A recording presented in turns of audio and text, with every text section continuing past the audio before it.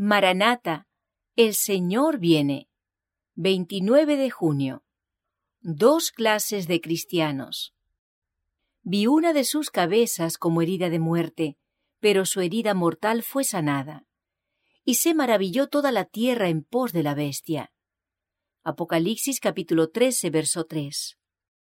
En el homenaje al papado, Estados Unidos no estará solo.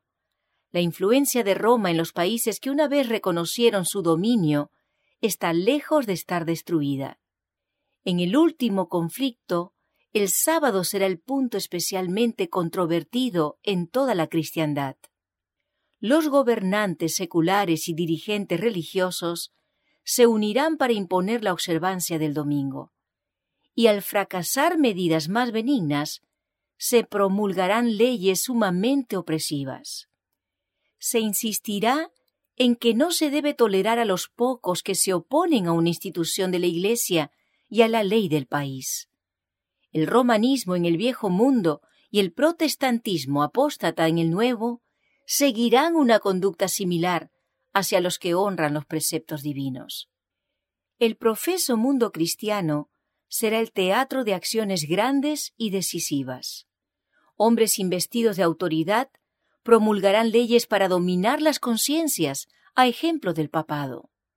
Babilonia hará beber a todas las naciones del vino del furor de su fornicación. Toda nación estará implicada.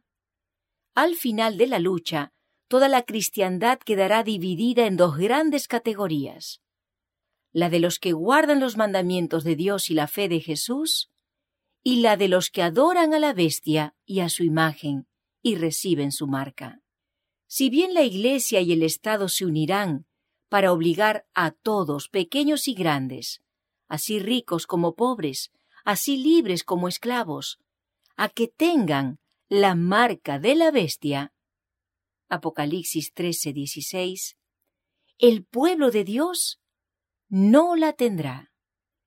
El profeta de Patmos vio que los que habían salido victoriosos de la prueba de la bestia y de su imagen y del número de su nombre estaban sobre aquel mar de vidrio, teniendo arpas de Dios, y cantaban el cántico de Moisés y del Cordero.